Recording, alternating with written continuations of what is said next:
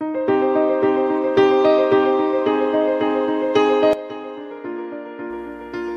to Expanding Your Faith, a podcast hosted by Bishop Greer Godsey of the Old Catholic Churches International. Expanding Your Faith brings together a panel of well-educated clergy and laity to discuss modern events with a biblical perspective. Our podcast is about to start. Please stay tuned.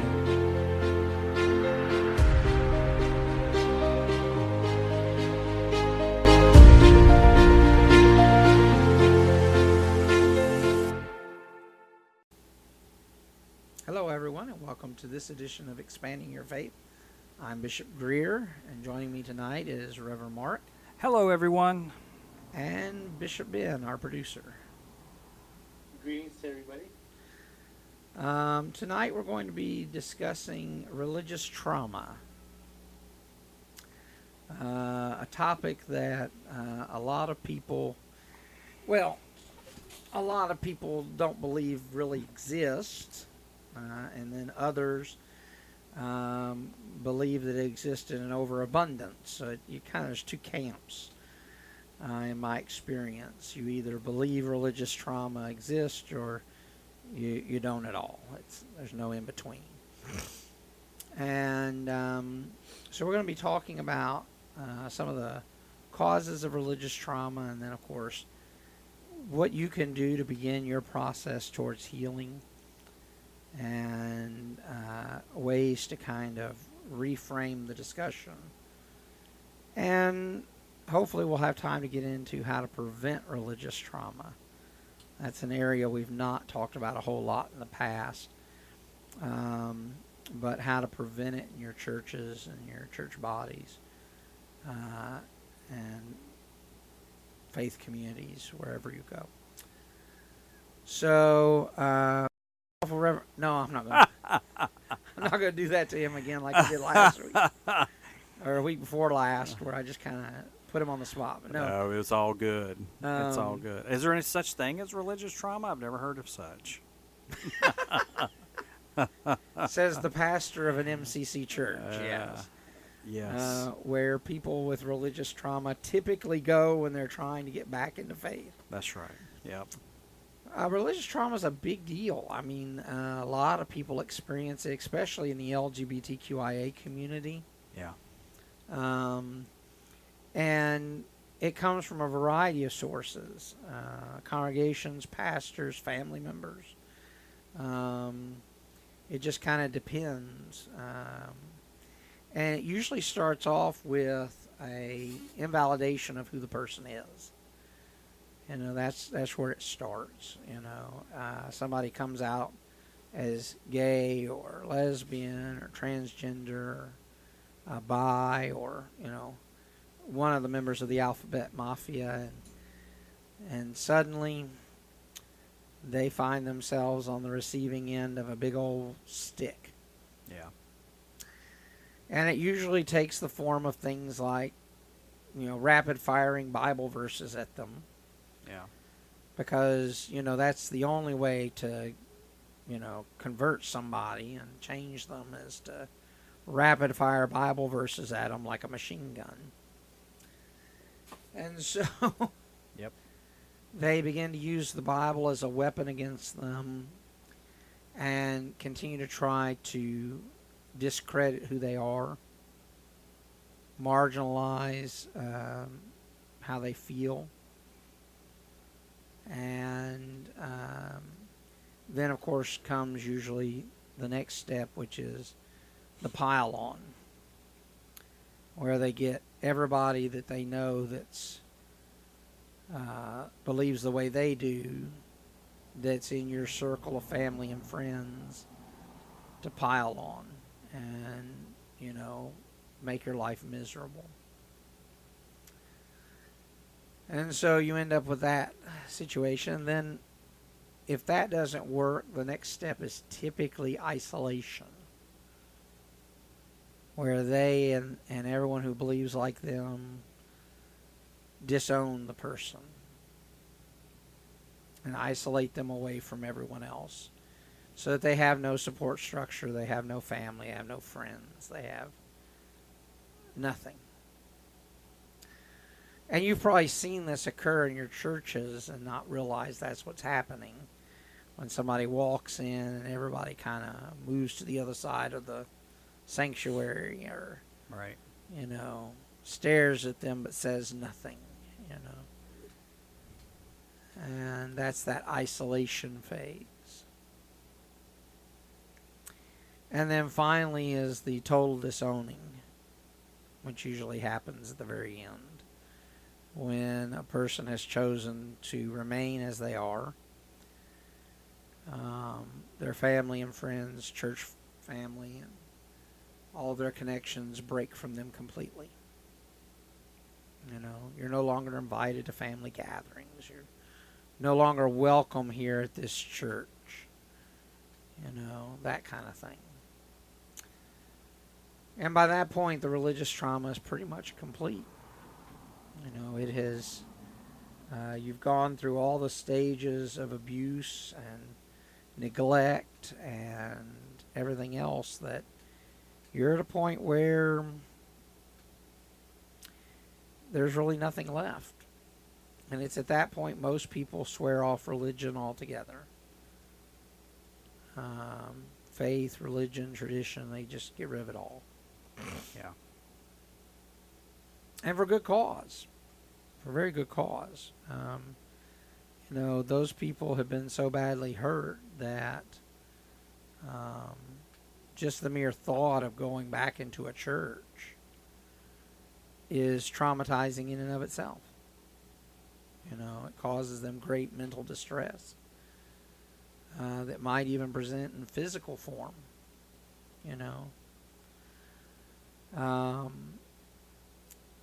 In the last couple of years, the amount of people experiencing religious trauma has gotten to be so much that the American Psychiatric Association actually added it to the DSM-5, which is the diagnostic book that all psychologists use to help them diagnose mental health issues. And they actually added it as a VCO, which means it needs more research, but is something that is pronounced enough that it is a mental health concern. And so religious trauma is now considered a mental health concern because so many people suffer from it. And that in and of itself is kind of sad and telling, as a whole. Your thoughts, Reverend Mark? Well, the fact that you're having to discuss this is sad, because whether you're talking about church or you're talking about other religious circles, they're meant to be a haven and a place to come for those who are questioning, those who are exploring spirituality, those who are unsure of who they are, unsure of is there a God, is there not a God, and so forth. And so a lot of times we have people that, they come in with good intentions. They're maybe they've been in a church for years, brought up like I was in church from a child all the way through my early adulthood, and the guard comes down to a degree. You do see a lot of disagreements in churches, and that doesn't necessarily mean equal traumatic experiences, disagreements, because, I say it like this. Sometimes churches are like family. They'll invite you in. They'll let you come in and put your feet up on the coffee table, but if you take your shoes off, they'll let you know your feet stink from time to time. And that's some people equate that as traumatic or horrible or terrible, and that really isn't. That's you're dealing with disagreements or different preferences and stuff like that. as you described, it's when there's the pile-on, there's the separation, there's the, the machine gun with scriptures in it instead of bullets, and I think the bullets would be kinder Right. than some of the words that people say, because you start giving.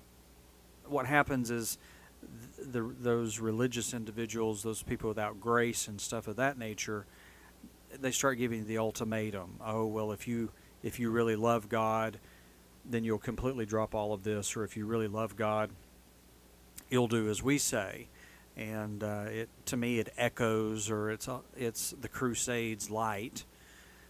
The church. I can talk about the church. The church.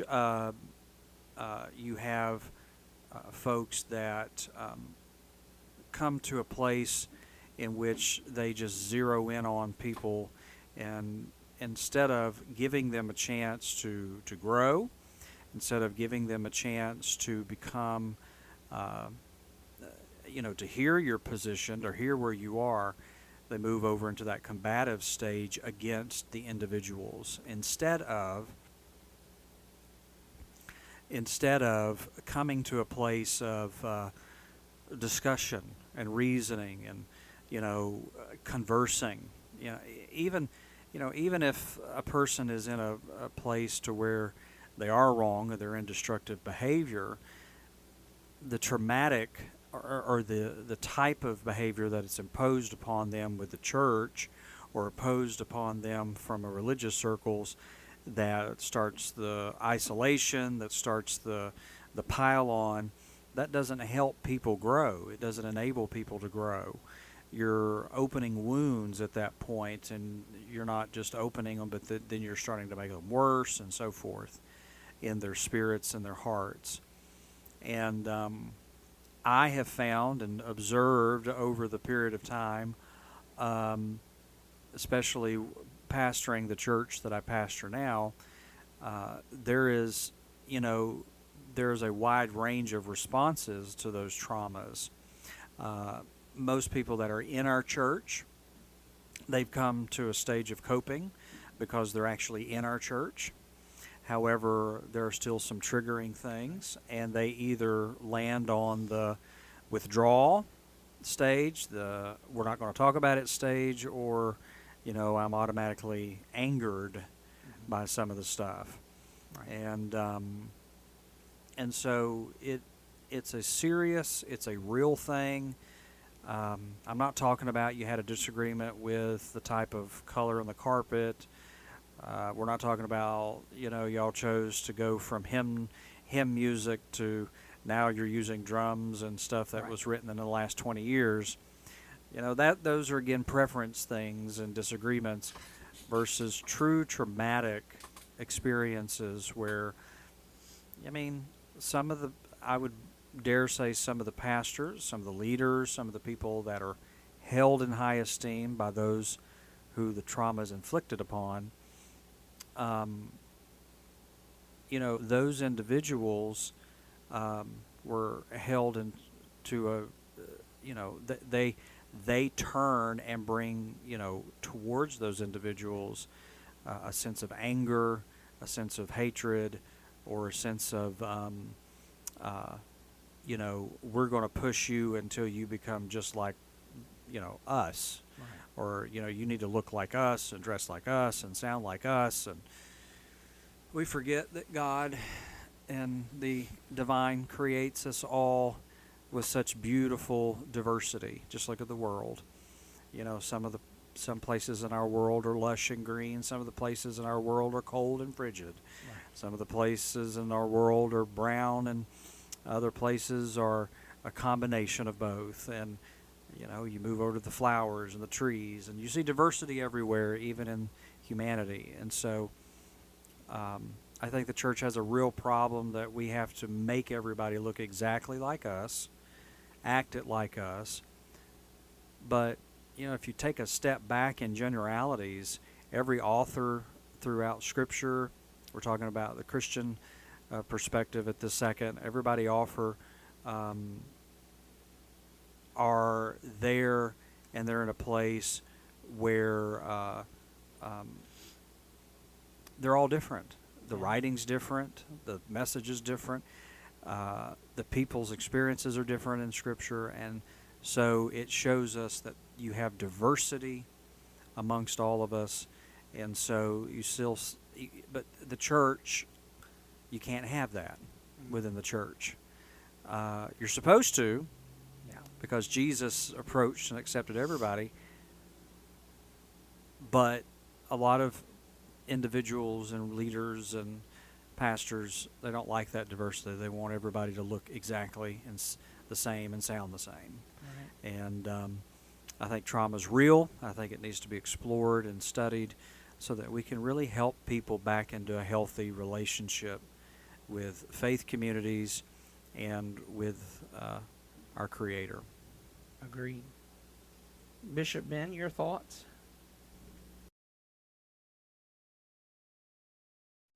Well, Richard Mark hit it right on the head with his comments about the church and stuff. I wanted to add, there is no such thing as a cookie cutter religion. Every religion has their faults, no matter which way you look at it. But it also comes down to the religious leaders, which is us pastors. We're in charge of the flock, and ultimately, our words, if we don't choose them correctly, can hurt somebody, devastatingly hurt them for life. And if we don't act accordingly to help them, how are we gonna, instead of helping them, we're hurting them? And we should not be able to do that as pastors. We have to be held accountable to a higher standard as how we help people. And we have to be held to a higher standard of how we view people. I've seen certain pastors come along and say, hey, we can't have you serve in a certain ministry because of your disability or your mental capacity. Or we can't have you serve on the praise team because you're a little bit too big for the platform, or you look too big. They make off color comments like that, and they don't think about it in their comments, and then ultimately that poor congregation member gets hurt because they've been rejected, and all they wanted to do was sing or help out in the ministry somewhere. They wanted to give her their talents, and then they feel unwelcome. So as leaders of the church, have to be mindful of how we act, how we talk to the congregation, and talk to anybody, because ultimately our words can hurt permanently. I agree completely, and I think that it is a widespread issue, especially when you begin talking about disability and race. Uh, as Blackbird has pointed out in the comments, indigenous individuals really have a great issue with the church because of the trauma the church caused to them. Between the indigenous schools that the church ran for a very long time, the removal of their culture, the dragging away of children from their parents and placing them in white Christian homes to make them more civilized. That's air quotes, civilized. And things of that nature. There's a great amount of distrust and trauma. I would even venture to say generational trauma amongst the indigenous people of North America, especially because of the abuse that they suffered at the hands of the church. Right. And so that religious trauma is very much there in vivid color in the indigenous community. But it doesn't just stop there. It's anybody that's not their vision for the church. It's indigenous people, people with disabilities, people with mental health concerns, people who are a different gender or sexual orientation. Women have been another greatly marginalized group within the church for centuries. Mm-hmm. And and in some ways still to this day women continue to be marginalized in churches. There was an article, 3 months ago, I guess. The Southern Baptist Convention threw out Oh yeah. several churches in the South who had female pastors, not even senior pastors, but just pastors, associates working with a larger team of pastors, and they threw them out of the denomination because they had females in the pulpit. It's ridiculous. So I mean, there's still this Right. trauma going on in the church, even to this day, Right. and it's appalling and it's sad. Yeah, and you were talking about individuals with disabilities and people that were. I can look back at the many churches, the denominations that I was in and part of, groups that I was associated with. I can't think of. I'm sitting here trying to remember if I could remember one leader who would fall into the disabled category that was a leader. And I can't think of one that would, because if you had a disability, you had something that you were recovering from or an illness, they would throw you up under the category of, well, you have no faith, otherwise God would have done something to heal you. Right. And I believe in healing from our Creator, but that's not the telltale sign that you love God and that you're called by God, is Right. that everything works and is perfect in your life. A lot of times leaders would mask their disabilities or mask the things that that they claimed that they were perfect and immune from, and which is a sad thing, because then you have people that you're teaching and ministering to and trying to encourage, and basically you're telling them, well, you're not, there's something wrong with you beyond what is obvious. There's something wrong with you because God must not care for you. That's a horrible message to be spewing and spouting and attempting to preach, quote unquote, to the congregation, because we're supposed to be bearers of good news. We're supposed to be bearers of encouragement and grace and mercy. And that's the true message in the Christian faith, is that we are to be a place to where every person can come, no matter what they've got going on in their lives, period. No matter what they have going on in their life. And more often than not, it's the absolute reverse. It's we don't, we want them looking perfect before they walk in the door. And then we'll let them, come in the door. But that's, where's our poor, where's our needy, bring those, give them to me, is what the scripture says. Bring those. And sometimes I'm poor and I'm needy, with or without the outward, the outward showing of it. And so we need to be careful, because pushing people away, throwing people away, was not the method in which God intended, in which my faith teaches that every person's welcome at the table. Every person's welcome to worship, whether they smell good, whether they haven't eaten in a while. Take them, get them food, and let them worship.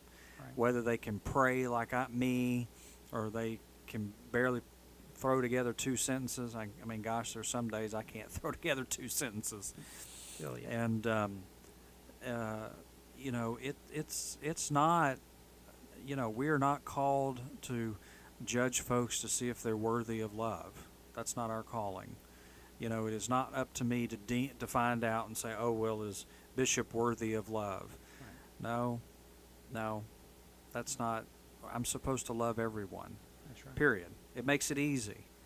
Yeah, but what if that? No, there's no what if. It's just love everybody. I don't have to make up my mind to. Thomas Merton famously said in one of his books that he is required by God to love everyone without asking if they're worthy. Yep, That's right. And I think that's a very poignant point. That's a good point. So I want to change the order a little bit. How do we change the church? How do we stop the church from being this bastion of religious trauma, this bringer of religious trauma in our world? And for some people, the answer is just shut them all down. And I understand that answer, but I think that the church can be a place of good. It just requires an overhaul, a change in the way it is led, a change in the way that it interacts with its congregation, its people. Mm-hmm. And I think the first step to that is pastors who are true shepherds rather than, these people who sit on high thrones. People who are not afraid to interact with all of their congregation and be one of their congregation, So often when pastoral search committees go looking for a new pastor, they look for somebody who, fits this laundry list of things, looking for some form of perfection. And what they end up with is somebody that is, not really cut out for being the shepherd. Mm-hmm. They may be a great administrator, Mm-hmm. but they're not a very good shepherd. Mm-hmm. And so I think that's the first step, is finding people who can truly be shepherds. People who also understand that life is messy. Yep. It's not simple black and white. Life is a variety of shades of gray. And you cannot look at every situation from a black and white perspective. You have to understand the nuances of life, especially in today's society. I can't tell you the number of times I get asked by couples who come to me to get married, will you still marry us if we're living together already? I don't care if you're living together already. But the point is that for a lot of them, the only reason they're living together is it was financially expedient. Yeah. They couldn't survive on their own alone.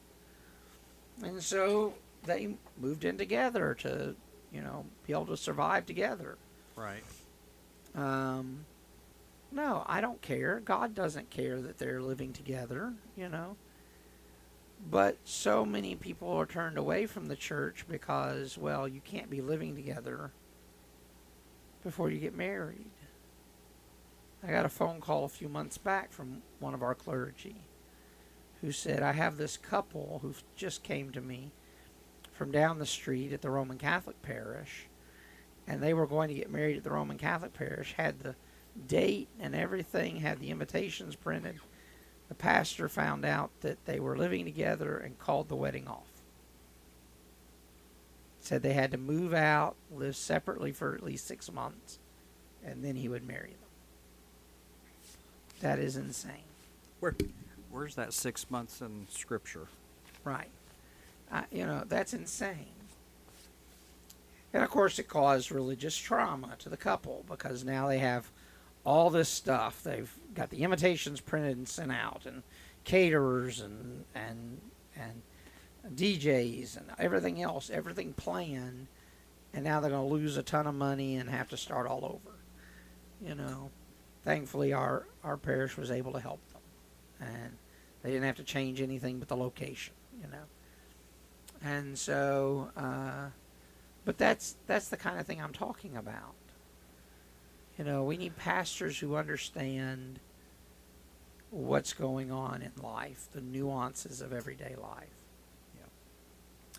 And we need pastors not afraid to stand up to woolly congregations. Congregations who cause trauma by their actions. They're not afraid to stand up and say, look, y'all are really being dicks. Yeah. Maybe a little more diplomatic than that. But you can't treat people this way. You have to treat people the way Jesus said to. You know? And if you don't have that, then the congregation's just going to cause a tremendous amount of trauma. And you're still going to have this cycle continuing to be perpetuated. Yeah. What are your thoughts on some of the things that could change? Yeah, I mean, just to piggyback on that for just a second, it's not always ministers Right. that cause it. I mean, yeah, there's a lot of bad apples out there that are in the pulpits and have the title of reverend and clergy. Right. But there are some congregations that do their fair share of turning on folks. Right. And, you know, again, they don't fit into the mold. They don't look like this person here or that person there. And yes, it creates a huge amount of trauma. It's a clique. It's a club instead of a welcoming and opening community and family.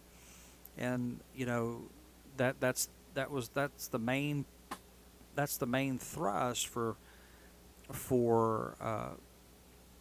the people that want to follow after the teachings of Christ, follow after who God truly is, and that is welcoming the stranger, opening our hearts Right. and lives, and being hospitable, and so forth. And you know, realizing that again, it's creating that atmosphere. It's creating that aura around a church. It's creating that environment that, you know, all can come and all are welcome in the presence of the Almighty.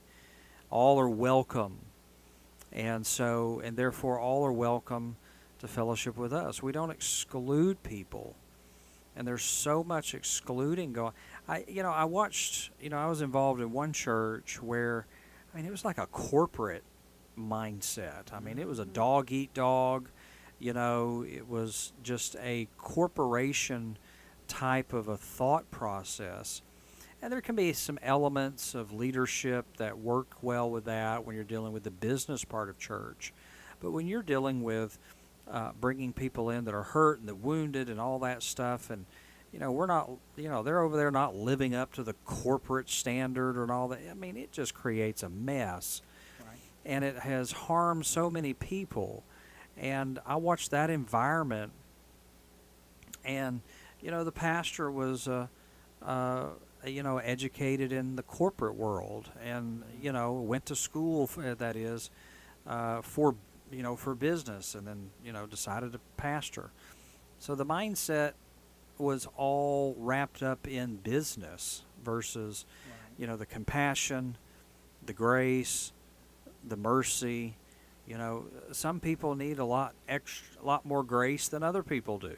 That's right. And that's fine, because there's moments in my life where I need more grace than maybe you do, because Right. I'm stubbing my toe more often. I'm and it's not, and we don't need the shunning.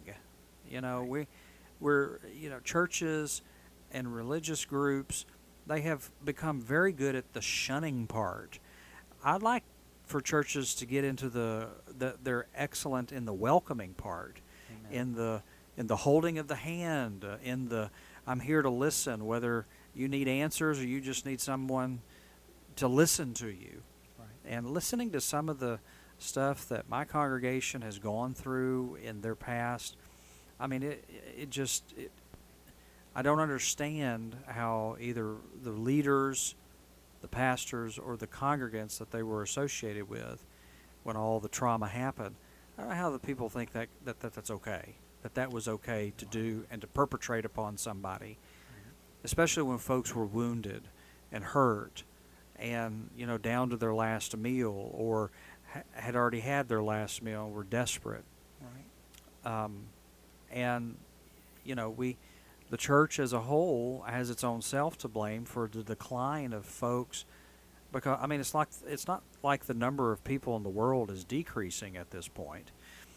There's plenty of folks in the world, and there's plenty of opportunity for us to fill our pews. Right. you want to feel be meaningful, be purposeful to impact your community, be aware that the community needs more than rigid methodology, Right. and it's our way or the highway, and that's vital. And you look at uh, people throw out some corrective scriptures and things that are meant to have ourselves self-examine, but they'll neglect to quote the scriptures that tell us to welcome the stranger, open our arms and hearts to those that are in need. And how about those scriptures quoted just as much as the, you know, fall on your face and lay before God and examine your soul and your heart? All right.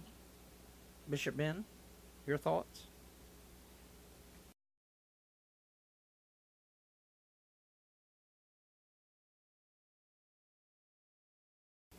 I think Bishop Ben stepped away for a moment. No, sorry, Bishop. I That's think all right. it froze up on me. Wouldn't let me unmute. I'm sorry. That's all right. Go ahead. No, no. Good thoughts on Reverend Mark was saying, and to talk about like he was talking about the congregations and how how some people have been really hurt and stuff like that. But we also need to think about too, like Father David mentioned, and it's a great comment that he mentioned about Pope Francis. And I've heard it different. I've heard it in different sayings in different ways. But in order for us to be that leader, we have to be. If we're gonna be that shepherd, we have to smell like the sheep. And that was a great point for us to be that shepherd.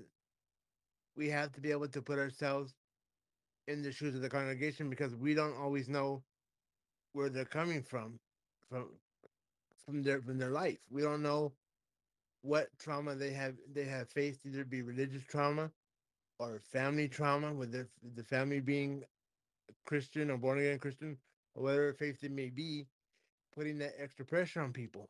And we never know. So we have to be mindful of how people think, and how they feel, because we don't know what their walk of life is gonna whether the walk of life has been and where they're coming from. So we have to be mindful. Plus, plus we have to be compassionate and caring, but we also have to have that steady hand to say, like Bishop Greg just mentioned. We have to have that steady hand to say, hey, if your congregation is misbehaving and you see it, we have to be able to correct it, because the other outsiders are gonna see how the congregation is acting, and they see the leadership not correcting that guidance and giving that correctful guidance on how to fix it. They're not gonna want to stay in their church, but they're not welcome. That's So so very true. we have to make the church welcoming, because we're not a country club. We're here to help people come and get guidance and get help. We're basically like a hospital, We and are. we're trying to mend those souls. I'm sorry, Bishop. That's right. We are. We're a hospital for those who are hurting and needy, and those who need healing. And we need to act like that rather than like we're a country club. We did a poll at the beginning of the podcast. Dr. Butler, one of our moderators, put up a poll and asked. The question was, who was responsible for the most religious trauma to those who were in our life at the time? 75% said the congregation. Wow. Only 25% said pastor or priest. I would have thought the other. I would have thought it would have been the opposite as well. But, they say that in their, mind you, this is not a scientific poll, but in their experiences, the people that are watching us right now, congregations have caused the most religious trauma. And I think that's very telling. And so that kind of shows where our greatest amount of work needs to be done, is helping our congregations understand how to be more loving and accepting and welcoming to all people. So, moving on now to how does somebody who has experienced religious trauma, how do they begin the healing process? And that's a bit of the harder thing to do, I think.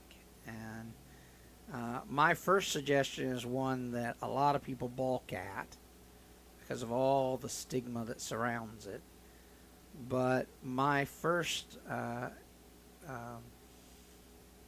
suggestion is seek out a therapist, someone especially who deals with traumatic situations, PTSD and religious trauma and the like. I think it's important that you have someone who can help you process that trauma and begin to explore it and work through it in a safe environment, in a place where that experience can kind of be controlled some, so that you're not dealing with re-triggering someone, putting them in a bad place. And so seek out a therapist who can help you through that type of trauma is my first suggestion. My second suggestion is a lot of people come to me and say they want to get back into the church, that they want to have a meaningful faith and meaningful relationship with the divine, but they're scared to, or they feel they can't because of everything they've gone through. And my response to that is take it slow. One day at a time, one step at a time. And to remember that your connection to the divine is not contingent upon a church.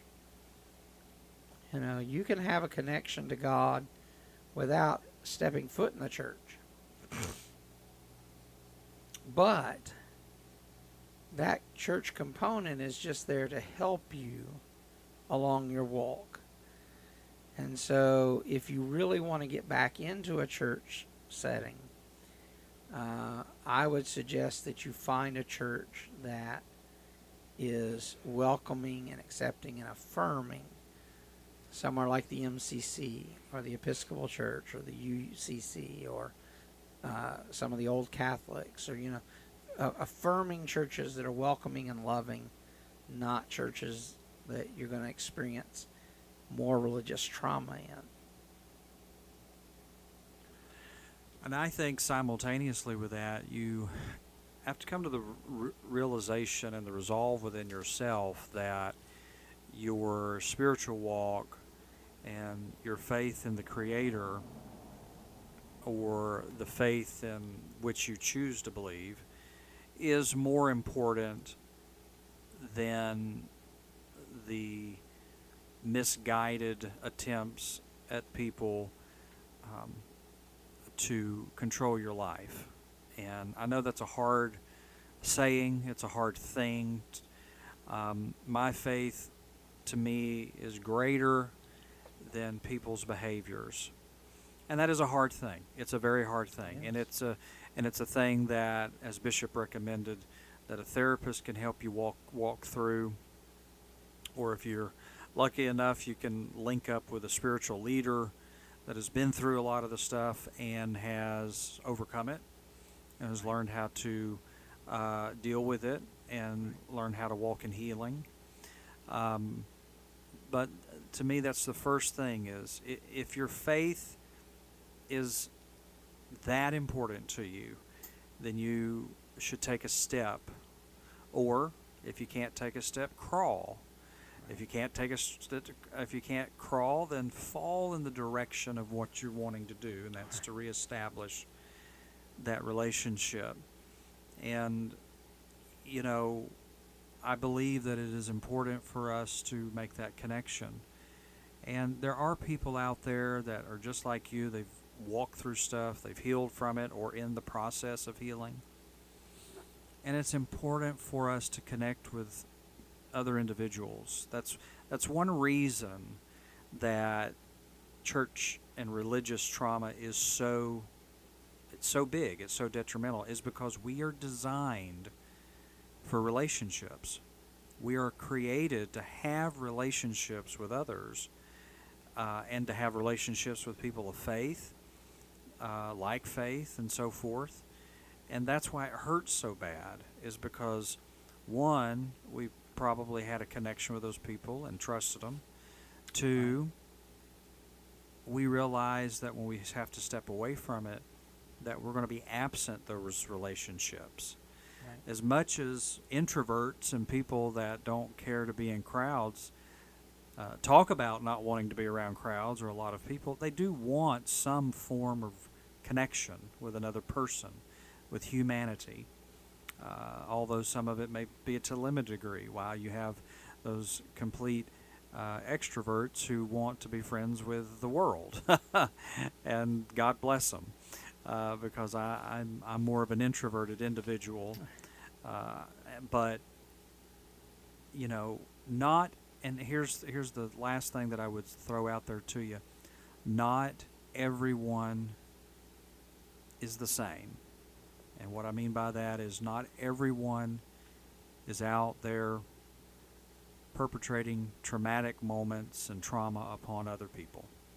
There are good, wholesome folks in the world that want to encourage you, that want to be there with you on your journey, that want nothing from you but to sit back and watch the excitement of you growing in life in the particular areas that you're wanting to grow. And that's exciting. That's good to know. And sometimes it may be hard to find that group of people or those individuals, but they're there. And I think you should trust God to move you in the direction towards those people and they to you. But I think it's a good, wholesome recommendation to seek out someone that's of a professional nature that can help you start. I've had a lot of therapists and professional mental health individuals in the area that have recommended people that have gone through trauma to our church, and but they continue to obviously see that individual as well on a professional level. And I think hand in hand, if you are in the right place with a spiritual community and with a professional, you can see healing come to your life. Right. And I know it's hard to make that, to accept that there are people there in the world like you wanting to heal as well, or who have healed, but they are out there. And you can get through this. I encourage you tonight, today, whenever you're listening to this, you can get through this. You can make a difference in your own life, in the lives of others, and you can connect to your faith that is meaningful and that brings hope to you. Right. Absolutely. I was looking here. One of my favorite authors is Henry Nouwen, who wrote The Broken Healer, along with several other books. And one of the things that he reminds us of when it comes to dealing with things like religious trauma, especially congregations and people, is spiritual identity means we are not what we do or what people say about us. And we are not what we have. We are beloved daughters and sons of God. And I think ultimately that's where we come to in this discussion, is that we have to begin the process of letting go of those past traumas and begin working towards reclaiming who we are in God and understanding that we are loved beyond words, and by a God who is just as appalled, just as sickened by the way people treat each other as you and I are, and who wants us to live a life that is one of love and compassion and care for all people. So I hope that you will reach out today and begin your process of healing. If you've experienced religious trauma in your past, and begin that process of healing so that you can once again begin to reach out to others of faith and love and compassion, and find that not all Christians are the same. That's right. Well, folks, that is it for tonight's podcast. Bishop Ben, did we have something on the agenda for next week? No, you all were discussing. It was open ended. I think you were discussing coming almost close to the end of the season pretty soon, but we haven't gotten to that schedule yet. Okay, so we'll have a topic before next Saturday, and we'll do something that I'm sure you all will enjoy. Thank you, Reverend Mark, for being here tonight. It was a blessing. Sorry I was late. No, you're fine. And Bishop Ben, thank you for being here as well. Thank you for having me. All your hard work as producer, we appreciate that. Until we once again attempt to expand your faith, keep shining bright, my friends.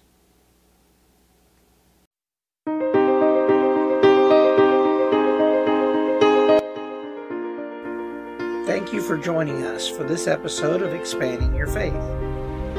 For more information on Expanding Your Faith, check us out on Facebook.com/Expanding Your Faith. We are available on Apple Podcast, Spotify, Google Play, and wherever you find your podcasts. Until next week, when we once again attempt to expand your faith, keep shining bright.